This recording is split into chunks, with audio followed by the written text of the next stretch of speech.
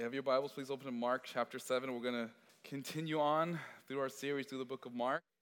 It's been a privilege and joy to preach along with other men this particular gospel because it's slowly growing on me. I used to love the Gospel of John, but now the Gospel of Mark is growing on me. I think partially because we get to see a little bit more about our Savior as a servant. We know him as a God and man and fully God.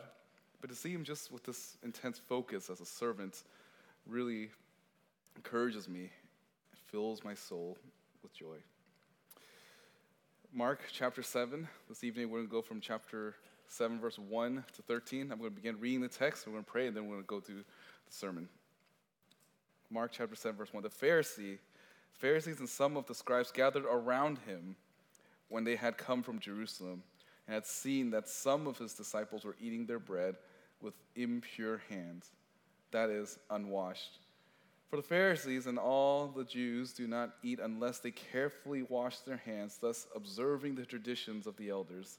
And when they come from the marketplace, they do not eat unless they cleanse themselves, and there are many other things which they have received in order to observe, such as washing of cups and pitchers and copper pots. The Pharisees and the scribes asked him, "Why do your disciples not walk according to the traditions of the elders, but eat their bread with impure hands?" And he said to them, "Rightly did Isaiah prophesy of you hypocrites, as it is written, 'This people honors me with their lips, but their heart is far away from me. But in vain do they worship me, teaching as doctrines the precepts of men. Neglecting the commandments of God, you hold to the tradition of man.' He was also saying to them, 'You are experts at setting aside the commandment of God in order to keep your tradition. For Moses said, "Honor your father and your mother," and he who speaks evil of father or mother is to be put to death. But you say, if a man says to his father or his mother, "Whatever I have that would help you is Corban," that is to say, given to God. You no longer permit him to do anything for his father or his mother, and thus invalidating the word of God by your traditions, which you have handed down, and you do many things such as that." Father God, thank you for bringing us together at the end of the week, beginning of the weekend. And Lord, I pray that you can use your words to encourage us and to refresh our hearts and our souls so that we can live in a way that is in accordance to your word, so that we can give you all the glory. In your son's precious name, amen. I am personally very fascinated by individuals who are experts at certain fields. Usually when you see someone that's very passionate and is excited about something, you get a person that will inevitably be an expert in this particular field, or any field. The meticulous details they put into one particular subject, especially when they talk about it, and especially when they're passionate about something, it fascinates me. Even if the task or the subject is incredibly tedious, if they love this particular topic or whatever it may be, it is interesting to me. There is a man by the name of Dave McComey. He had a very particular skill set. He is a safecracker. What that means is that he breaks into vaults. His job and his specialty, his expertise is breaking into bank vaults. He once wrote a book called Safecracker, a chronicle of the coolest job in the world. And he talks about just what it takes to break into a safe. And what makes him unique compared to all the other safecrackers in the world is that he is particularly persistent. It's not just the tools that he has or the skill set in particular, but he is persistent in terms of breaking into a vault. He once described a job, especially when he's really interested in this particular vault, that what feels like minutes to him is actually hours in reality. And one day, several years ago, he got an email. he had this inquiry. They asked him, hey, we need you to open this vault for an artist. And at first, he didn't think much of it. He ignored it. And a few days later, he got the email again from the same group of people saying, hey, I heard that you're the only one that could open this one particular vault. Can you come and open this vault? And he was suspicious because he gets a lot of these inquiries. He doesn't know if this is a scam, but he was intrigued, so he responded. And they wanted him to open this vault for this particular artist, and this artist is none other than the artist formerly known as Prince. Prince died several years ago, a sudden death, and he had this vault in his house, and no one knows the password. No one knows a code, but they know that inside this vault must have millions of songs, and people wanted their hands on it. So they hired this individual, and almost immediately, Dave knew what this vault was. This vault that they asked him to break into is called the Mosler American Century. And what is unique about this is usually it's used in banks, but Prince was rich enough to buy it and put it in his house. This vault is 6 tons, and is aside from the fact that like most vaults there's like multiple layers, it's very heavy, all of these different layers and like metals to protect it. This vault is particularly unique in that it has this one particular mechanism called the mousetrap relocker.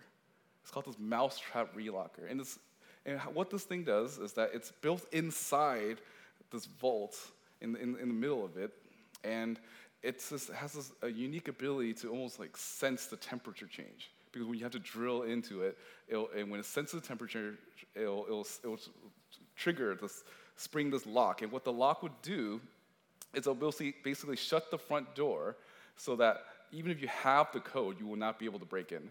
So basically, it's over. If they spring this lock, if they spring this little rat, it's called the little mousetrap thing or relocker trigger, the whole vault, the whole project is doomed. So they hired Dave, and Dave said that there's only one small little spot that you can drill into, and it has to be the size of a little pea. And he did that. He went in, and everyone was all silent, and he was there. He got all his tools. On a side note, all his tools is stuck in another vault, and if he lost his tools, if he lost a way to enter into his own vault, it's over for him too. But so, he had to make sure that he keeps his password somewhere. But he went on this little case to open Prince's vault. He finds this one spot, he draws it with a little Sharpie, and then he measures it. He does it multiple times. He begins to start drilling in.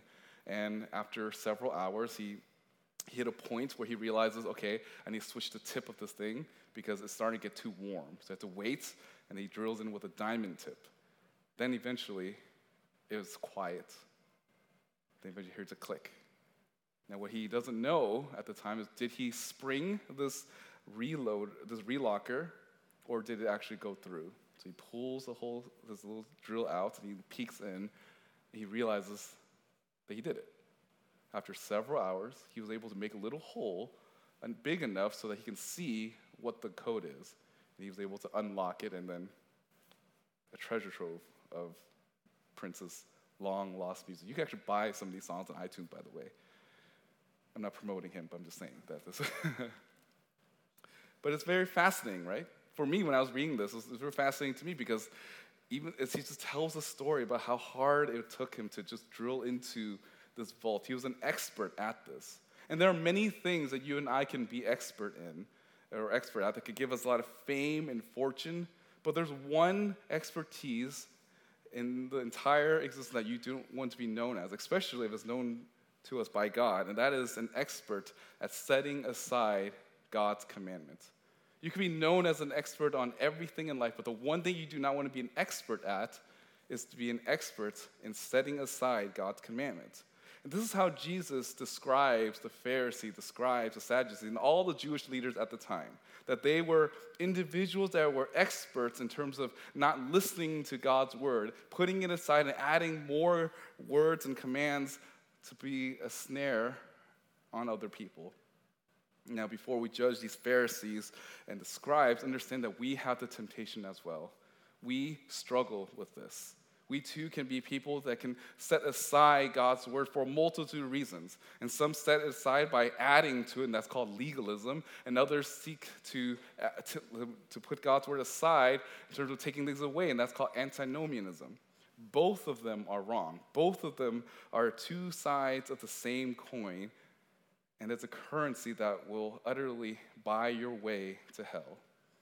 I titled the sermon Selective Sanctification because in both ends of the spectrum, both in terms of the legalist or the antinomian, both of them seek to just do what's right in their own eyes. There are things that they are okay with from Scripture, and there are other things that they will go against. They're selective in terms of what they believe is holy. Now again, we need to look in our own hearts. Before we look at the Pharisees and think, oh, we'll never be like them, understand that all of us in our own sinfulness can swing to one way or the other. We can try to add to God's word, or we could try to take away from God's word.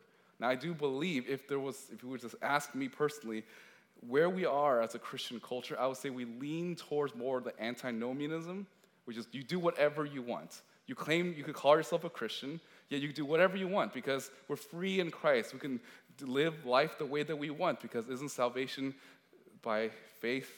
Isn't it just by grace? Why do we need to do anything? I think our culture, our Christian culture in our circle, leans towards more that direction. But there are seasons that will swing the other way as well. But again, instead of looking at a culture as a whole, look at our own hearts. Because all of us are prone to lean toward one side or the other. So I'm going to walk through the text here, and it could give us just a really portrait of what a legalist looks like and what antinomian looks like. And as Jesus confronts these individuals, think of yourself. See where you land in this spectrum. And I hope that as you see these little attributes, that you would hopefully repent of it. That you will live not according to your own standards or neglecting God's standard, but rather you truly love and delight in Jesus Christ and live faithfully to him. Look at chapter 7, verse 1. We'll title this first part, The Legalist. The Pharisees and some of the scribes gathered around when they had come from Jerusalem. So Jesus' popularity is growing. A whole bunch of people have heard of him. They've heard him healing people. They heard the fact that early on John the Baptist came, and even Jewish people went to get baptized, which was offensive to them. So in a lot of ways, Jesus' popularity is eclipsing those of the religious leaders at the time. And they were intimidated by it. They were threatened. So they're trying to find a way to go and basically discredit Jesus Christ.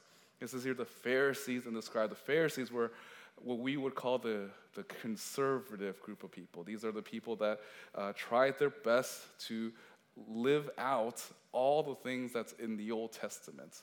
They took God's word literally. They believed everything that was there, but the problem that they had was that they added a whole bunch of traditions. Over time, they were people that wanted to be so pure that they decided to make up other rules and observe those principles as actual law, as if it's equal to God's word.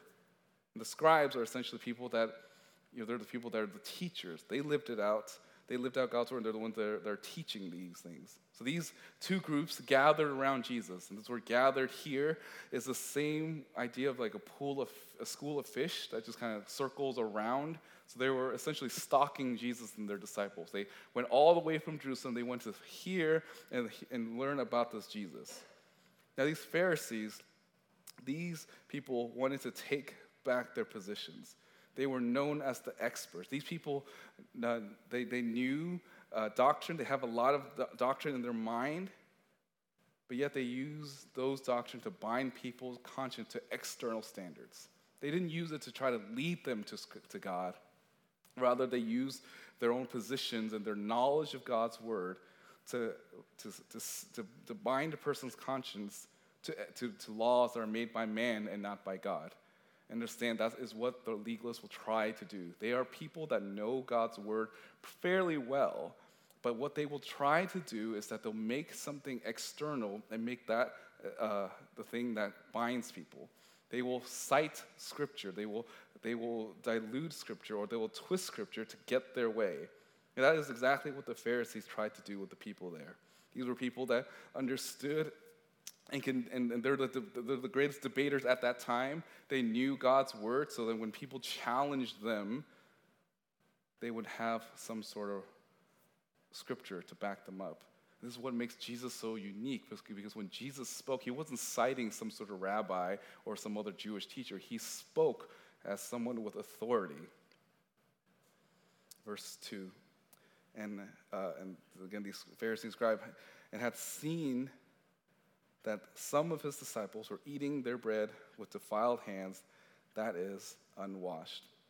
This word is had seen. This is ongoing. They're observing him from a distance. It wasn't just a glance. They just kept following him, and then they were trying to basically find some case against Jesus and the disciples. And it said that some disciples, meaning not all of them, just some of them, they were eating the bread with defiled hands. And this is just here my view here. What is this bread here? I think it's actually the bread that came in chapter 6 when Jesus fed the 5,000. I think these were just some of the leftover ones that they're eating.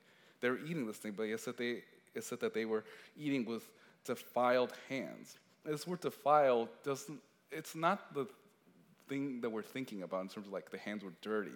Rather, Mark is using the word common, meaning the way that they washed their hands was just the way that everyone else did it.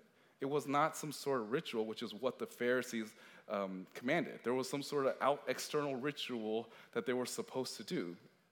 Clearly, this is a very public thing as well. It wasn't just something that you do, just simply washing your hands, because even in the Old Testament, they understood that you should wash your hands so that you can, so that you can be healthy, so that you won't eat anything, bad, so food doesn't get polluted and go into your stomach. They understood that, but what the Pharisees wanted was that they wanted this public display to show other people how holy they were. And because the Pharisees were watching them and they didn't do the washing of hands the way that they did it, they said that, hey, your disciples have defiled hands. And it's that is unwashed. The disciples, they did wash their hands, but it was not in the way that they wanted to do it. The Pharisees understood that in order to make people feel bad, it has to be something that they could do, something that only elite spiritual people can do. Look at verse 3. For the Pharisees and all the Jews do not eat unless they carefully wash their hands, thus observe the traditions of the elders. And it says here that there's this carefully washing hands. This word is fist here, unless they carefully wash their hands. We don't exactly know what it looks like, but from some description, it seems like there's a way in which you're supposed to put your hand out, and water is supposed to go on into a particular basin. And as the water goes down, you're supposed to almost like clench your fists, and there's a certain gesture that you would do to show the world that, hey, I am now clean. And it was a public thing, and the Pharisees charged Jesus' disciples for being unclean. And it also said, and there are many other things which they have. Sorry, and this is verse 4. And when they came from the marketplace, they do not eat unless they wash themselves. And there are many other things which they have received in order to observe, such as the washing of cups and pitchers and copper pots. Again, you notice that it says the traditions of the elders. They were doing this as a way to seem spiritually mature. They wanted these traditions. And traditions, in a lot of ways, they're easy to follow because they don't require faith. The Pharisees, they trusted in the results of things, and therefore they taught it. And we understand the life of legalists is actually very easy because it doesn't require much faith. All it requires to do is just externally live out a particular way. In a lot of ways, their tradition is just a lazy man's religion. They see some sort of positive outcome in the traditions that they've done, and therefore they said, you need to do this. Otherwise, you won't be blessed by God. In our modern day example, we've seen this all over, right? In the church, there's some people who think that if you don't dress a certain way, then you must not be spiritually mature. Or if you don't evangelize a particular way, then you're not spiritually mature. Or I know in our church, there's 3 circles of thought in terms of how to do schooling. Either there's homeschooling or public school and private school, and I'm for all 3. But there are some, not in this church, just in general, just in Christian circles, will think that, I was saved in the homeschool environment, and therefore everyone needs to be homeschooled. Or some people say, well, I was saved in a public school environment, so therefore everyone needs to go to public school. Or I was saved in a Christian school environment, therefore everyone needs to go to Christian school. And then they'll make this tradition, and they pass it along as if that is in the same position as God's word. Whatever it may be, it's always some sort of tradition that's passed down from generation to generation, and it doesn't require much thinking, which is why tradition is a lazy man's religion. All you have to do is just read something and then do it, and then just trust in those outcomes. But it doesn't require intellect. It doesn't require love and devotion to the Lord. Verse 4, and when they came from the marketplace, unless they wash marketplace, they do not unless they wash themselves. And there are many things that they do. I've read this before. They've done all of these different things, but why? Why do they do this? They do this because of two reasons. One is because of superstitious reasons. Because some people think that if you don't abide by these traditions, you're going to be cursed by the Lord. In fact, there was a belief at the time that if you don't wash your hands a certain way, then demons will possess you. They believed that some of the rabbis at the time taught that there were demons that live and sit on your hand, and if you don't wash your hands a certain way, then you consume the food with the demon on it, and therefore you get demonically possessed. Again, this is a superstition thing that they taught, and people bought into it. It's not in Scripture. It's not authoritative in God's Word. It was just a tradition that was passed down through generations and generations. And even the rabbi said, if you don't wash your hand a particular way, you'll be excommunicated because you are defiled. Another reason is outside of superstition is that it could be man-pleasing. The reason why they wanted to do this was so that they could show off to other people that, hey, look how godly I am. Look at all of these things that I've done. And again, understand that we can be in the same camp. We can do things in the name of God for the same reasons, whether it's superstition or for man-pleasing. You can come into the church and you can do a whole lot of things for the church so that you can be blessed by the Lord. You can have this hollow faith in your life to think that I'm going to do all of these things for God. I'm going to go to church on Sunday. I'm going to go to church on Friday. I'm going to do all of these different things just so I can be blessed by the Lord. And that is looking at God with a superstitious attitude, as opposed to seeing him as your God, and you have a wholehearted devotion for him. Others could be man-pleasing.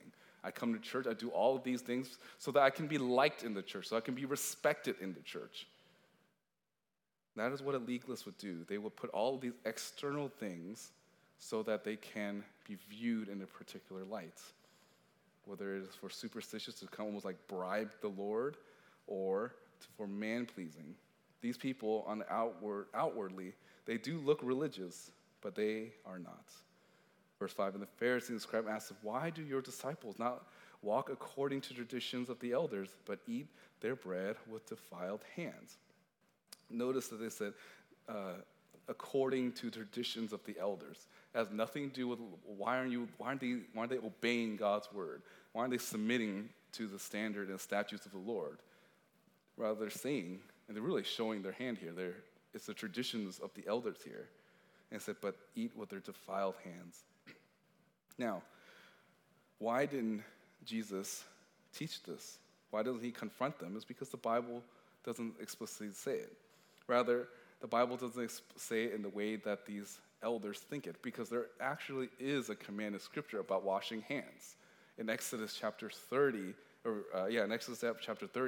there is a command for the Levites, the priests, to wash their hand in a particular way, but it's only specifically for the priests in the context of service, to worship, in the context of the worship service. The priests are supposed to wash their hands in a certain way so that they can basically be a representative for man to God and for God to man. They do have a particular set of rules that they need to follow, but that's only for the priests. It wasn't meant for everyone else. But the legalists, these Pharisees, took that and bend it towards everyone else so that they could lord it over them. The legalist bends Scripture, and that's what they do. They force an application, they twist an application so that it can be seen as inspired. That's the legalist. Now let's look at the antinomian, verse 6. And he said to them, rightly did Isaiah prophesy of you hypocrites, as it is written, this people honor me with their lips, but their hearts are far away from me. And Jesus here is speaking to them. Jesus is confronting them. And this is basically Jesus versus all of them. This is not even an even match because God alone is taking out all of these guys. He confronts them, said rightly, and this is this idea of excellent example, that you do it well. You live up to Isaiah's prophecy here about you hypocrites. Like these hypocrites, these guys are actors. All of the things that these Pharisees and scribes are doing, it's just for show. This is a reference here is in Isaiah 29. From Isaiah 29, it says, "This people honor me with their lips, but their hearts is far away from me." Jesus speaks of what is going on in their hearts internally. You can seem like you're doing the right thing outwardly. You can profess that you are Jesus' follower. You can call yourself a Reformed Christian, yet your heart can be distant from him. Do you do what you do because it is the most religious thing to do, or do you do these things because you have a heart for the Lord? And this is really a question that you need to ask yourself in every ministry that you're part of. Do you go to church because you love Jesus? Do you care about evangelism because you love Jesus? Do you delight in fellowshipping with your brothers and sisters in church because you love Jesus? Because you can say yes to, I love all of those things, but if your heart is cold towards the Lord, it doesn't matter. He sees your heart. He knows what who you truly are. Verse 7, "But in vain do they worship me, teaching as doctrines the commands of men." They do all these things externally, but what they really teach is just human ideas masked as God's words. They're not teaching scriptures, but they're teaching man's ideas. They teach their own ideas as opposed to submitting to God, and they actually put their ideas on the same level as scripture. And this is the most horrifying passage here in terms of Jesus' scripture. It said, leaving the commandment of God, you hold to the traditions of man, and he was also saying to them, you are good at setting aside the command of God in order to keep your traditions. It says that they were leaving, they were neglecting, they walked away from God, and they upheld the traditions of man. They chose not to listen to God's word and lived according to their own traditions. And understand that is what the antinomian does. These are people who would set aside certain parts of God's word because they want to hold to a certain way of living. It is very easy for us to cherry pick what type of command that we want to live by. We are totally fine with not murdering anyone. But yet, when it comes to slandering, that is something that we will do unknowingly and maybe even try to defend it. We are totally fine with not committing adultery, but yet we're not fine. We're totally fine with people not committing, but yet we're okay in terms of accepting that it's okay to just grumble here and there. We're selective about our sin, and that's not right. That's what an antinomian does. They choose to submit to certain rules of Scripture because it's easy. They're willing to repent of some sins, but not every single one of them. And that's what makes them. That's what makes antinomian so dangerous. Because the legalist is someone that maybe is spiritually lazy. So is the antinomian, because they're not really striving to live holy lives. They're not people that really want to live for the full glory of the Lord. They want to just do the bare minimum, because in their life, Christ is not the ruler of their life. It is their own flesh. It's the traditions of other people. I know that in our modern day, we have this word Christian liberty. And I know that there are things that are not inherently sinful, but I can't help but wonder for some of us if that is just an excuse for us to live in sin. We sometimes say things like, well, the Bible doesn't prohibit it, so it's okay for me to do those things. Yet we are willing to defend our Christian liberty more than defending the glory of God. We care so much about the liberties, the things that we're able to do, as opposed to living differently from the world. We're called as sojourners and as ambassadors, and this is not our home, yet we live like the world. but yet we cover it with doctrine. We lay aside certain commands of Scripture so that we can live according to the traditions of man. Again, this is where we need to really evaluate our own hearts, because I know we are tempted towards this. We're tempted towards antinomianism. We're tempted to just live in a way that looks like Christianity. We're free to do whatever we want, but yet we can be deceived into actually fall into sin and not even be aware of it. And Jesus gives this example here. It says, for Moses said, honor your father and mother, and he who speaks evil of father and mother is to be put to death. But you say, if a man says to his father or his mother, whatever you might benefit from me is Corban, that is to say, given to God. So Jesus uses the Old Testament, uses the Torah really to say, well, one of the 10 Commandments, honor your father and mother. And the Jewish individuals, the Jewish leaders at the time, found a way to basically not honor their father and mother, not care for them. And this thing called Corban, and this word Corban means dedicated to God. It's to be given to the Lord. So the picture here is that their parents are, these Jewish leaders, their parents are in desperate need. They need the son to take care of them. But instead, they say, well, I devoted this to the Lord, so I can't give this money to you. But in reality, it's not really devoted to the Lord. It's really just keeping away from the parents, because the hope is that the parents will die before they have to give this to them. Because if they died before the parents died, then the money would go to them to take care of them. But instead, it's going to the Lord. But really, this is the Jewish people will actually use this little clause here because it seems like the religious thing to do, right? It seems right. I'm giving this to the Lord. I'm giving it to missions. I'm supporting ministry. I can't support you, mom and dad, because I need to give to the church. That's what Corban is. These Jewish people made up a law, a tradition, a loophole, really, to not obey God. And it changed from something that was to be, God, they basically warped to God's word by finding ways to kind of go away from it. Again, this is our temptation as well. We look at whatever passage of Scripture, and instead of saying, Lord, I see my own shortcoming in this, instead of seeing your own sin when Scripture reveals it to you, oftentimes we say, but Lord, we make an excuse. But Lord, I know laziness is a sin, but Lord, don't you understand I need this rest? Or you justify dating non-Christians. Lord, don't you know? I know the Bible tells us about we can't be unequally yoked, but Lord, don't you know that I am lonely?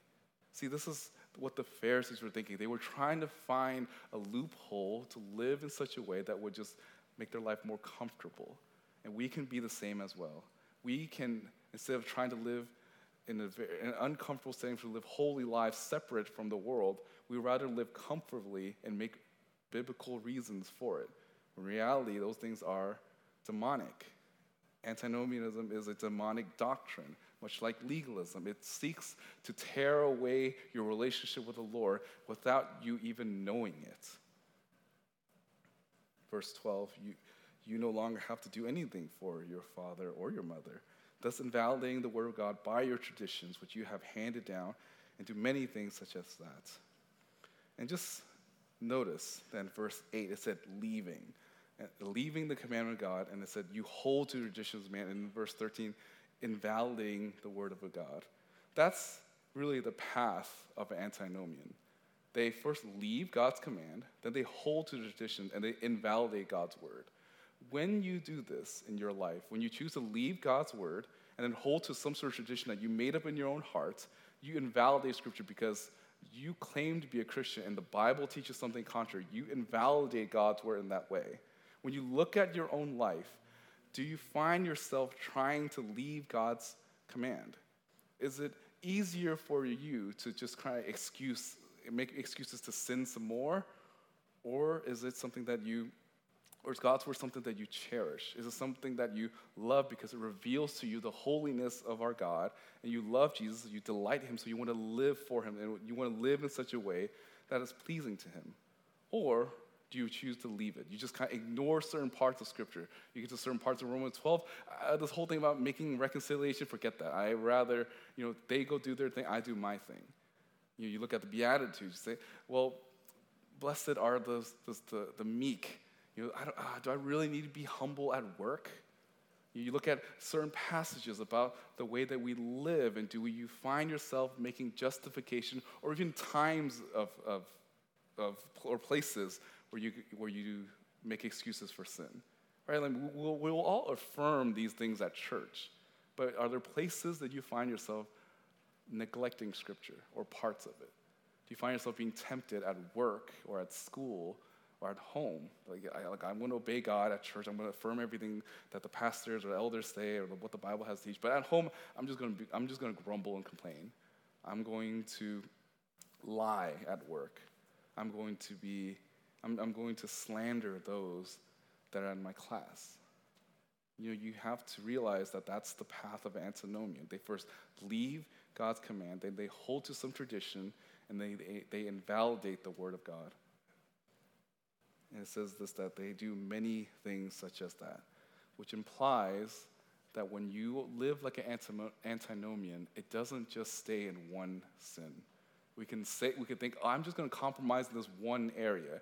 Eventually, you'll make excuses for other sins as well. You will find different ways to disobey the Lord, and that's a searing of your conscience that we need to be aware of. Do you find yourself doing this? Do you neglect obedience by replacing things of really traditions of man? Now, those are just the 2 points, the legalist and antinomian. I want to give some points of application for us to think about. First, the similarities between legalism and antinomianism is that they both cold to the Lord. The antinomian and the legalist are both very cold towards the Lord. The legalists, they're cold to God because they seem like they want to obey, but they only want to obey God according to their standards, and they want to make these rules that seem godly on the surface. It has nothing to do with being close to the Lord or wanting to represent Christ. It's just really cold and distant to the Lord. They appear to be making some sort of spiritual decisions in their life, but really their commands to make it so that other people could look at them and think, wow, look how godly they are. And it's impossible for others to follow suit. The antinomian is cold to the Lord because they just don't want to obey God. They don't care about what Scripture has to say about how in Psalm 119, where the psalmist is pleading not to sin against the Lord because they want or treasuring God's word in their heart so they don't sin against the Lord. They don't care about those things. They want to look like they're mature. And that's the danger, right? They want to seem like they're really mature. I could drink, I could do whatever I want, I could party, I could dance, I could do all of these things. What's wrong with it? The Bible doesn't permit it. In fact, Psalm 150 talks about dancing. The Old Testament people dance, David drank. They will use all of these scriptures to justify living in the flesh. And the reason why they do that is because their heart is cold towards the Lord. The legalist and the antinomian will try to add and use scripture because they trust their own abilities and efforts. They are more on fire for their own accomplishments than they are towards the Lord. In fact, they're cold towards the Lord. Second, the antinomian and legalist, both of them, they're performances. They're not worshipers. They're performances. They're not worshiper. God wants a genuine worship. He doesn't care about what you say or what you do. What he cares most about is what's going on in your own heart. God wants genuine worship, not something that you do externally. Because the antinomian, they have this fake maturity, or this fake, or the opposite, and the legalist, they have this fake piety. Both of them are performing arts. They don't have a true devotion. They don't have a true worship for the Lord. The legalists, on one hand, will affirm things about the scripture, and they'll add on to things they'll add on other things and to make it seem as though they are a cut above the rest. They're performing. In essence, they're just acting. That's why Jesus calls them hypocrites, because they're just acting. They're pretending that their spirituality is genuinely from the Lord, but in reality, they're just covering up. They're just putting on a show. because in their own heart of hearts, they are cold to the Lord, and this is all just an act and all just a show for them. The antinomian, on the other hand, will always justify why they do not need to repent. They will always find reasons to not repent because God is so gracious. God is so loving. God is not about all these rules, and therefore they could just do whatever they want. And this goes against what Romans chapter 8 talks about, right? Paul was against these things. Like, are we supposed to sin so that grace may abound? They say, may it never be. The antinomian looks at that and says, well, that's not me. That's not what we're talking about here.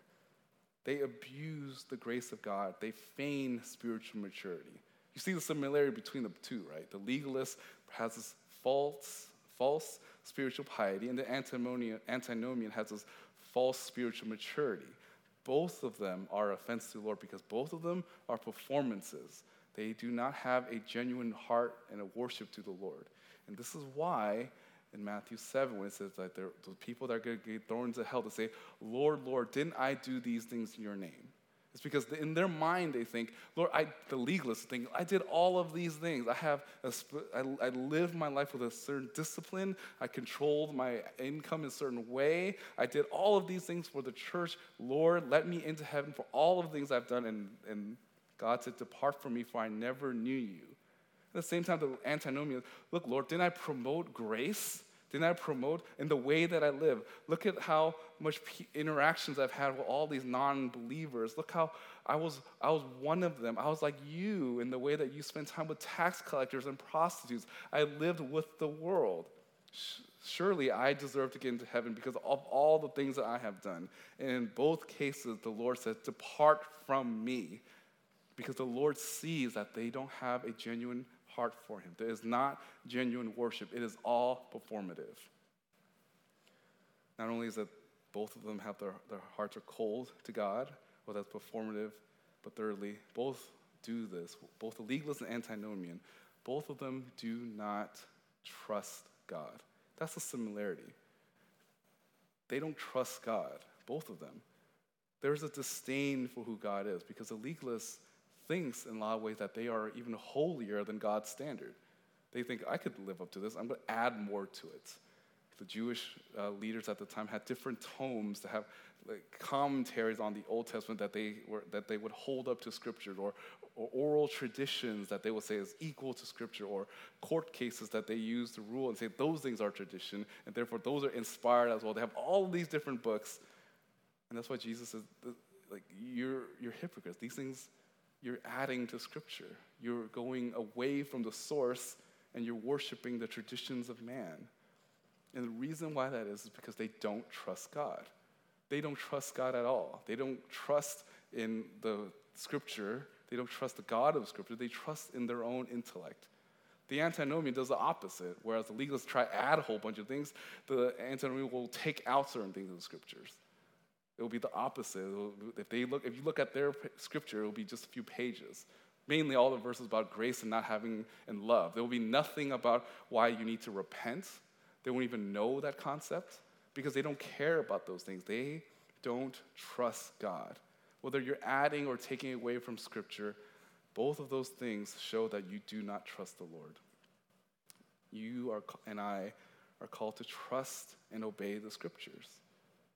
And this is something that we have to do for a lifetime. But what is the remedy?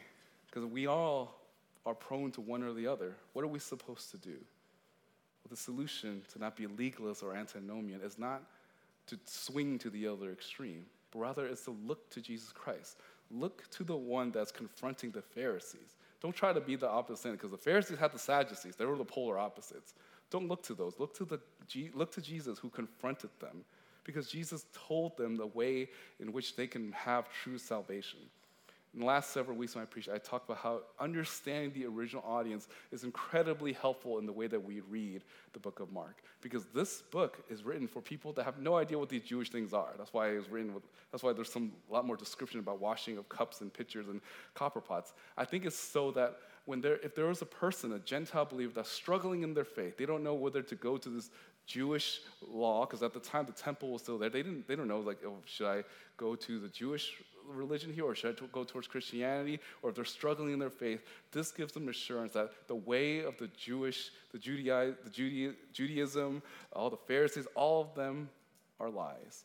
But instead, look to Jesus. Look to the fact that he is the one that doesn't follow some sort of tradition of man. Rather, he is God. He is the one that we're supposed to look to. He is the one that we're supposed to delight in. And he's the reason why we live the way that we do. It is not because we want to take things away from Scripture or add things to Scripture. Rather, we love Jesus, and God's word is no longer a burden to us. We delight in him. We love him more. And therefore, things like gossip will cause us to be convicted because we realize that is not how Jesus spoke. That's not how Jesus lived. And therefore, I want to let go of those sins and live faithfully to him, not because I want some external piety or performance or anything like that, but it's because I love him, and therefore I want to live for him. When we look to the life of Christ, when we look to who Jesus is, we understand why he came into this world. And it's to show us that there is a different way. You don't need to work your way into heaven like the legalists. You don't need to take things away like the antinomian. Rather, just look to Jesus Christ. Look to him. Love him with all your heart, mind, and soul. And everything will fall into place. And that's really the charge for all of us. It's not to follow the traditions of men, because they'll come, they'll go. But God's word is the one that will remain forever. Because Jesus Christ is our Lord. And he is the same yesterday, today, and forever. So I encourage you, brothers and sisters, to let go of whichever side you're in, which again we're all prone to, let go of those things and delight in Jesus Christ. Look to him, cherish him, and love him. And if you truly have an affection for him, you will live in a way filled with joy. Unlike the legalists that try to make you feel burdened by the law, you'll be filled with joy and happiness. You won't be worried about whether or not you're living rightly or wrong, because you're living for the Lord. You're not living towards any external standards. Rather, you're living for the one true living God. Let's pray. Father God, Lord, thank you for your word again. And Lord, it is so easy for our heart to waver between one or the other, to go from one extreme to the other. Lord, I ask that you can enable the Holy Spirit to work in our life so that we have a true relationship with you, true religion that's found not in the traditions of man, but rather in your word. Lord, help us with this. For those of us that are tempted to add things to your word, may we confess that to you. We realize that your word is sufficient. It is enough. Lord, I also pray for those that are on the other end, the antinomian. May you cause us to be sensitive towards sin and to really be terrified of the fact that you are indeed a holy God that hates sin, and that we don't make any justification for it. Rather, we humbly repent and to live in a way that is most pleasing to you. Lord, give us spiritual maturity. Give us discernment. Help us know you through your word and transform us to be more and more like this servant, Lord. Lord, thank you for this, for the time that we have. In your son's name I pray. Amen.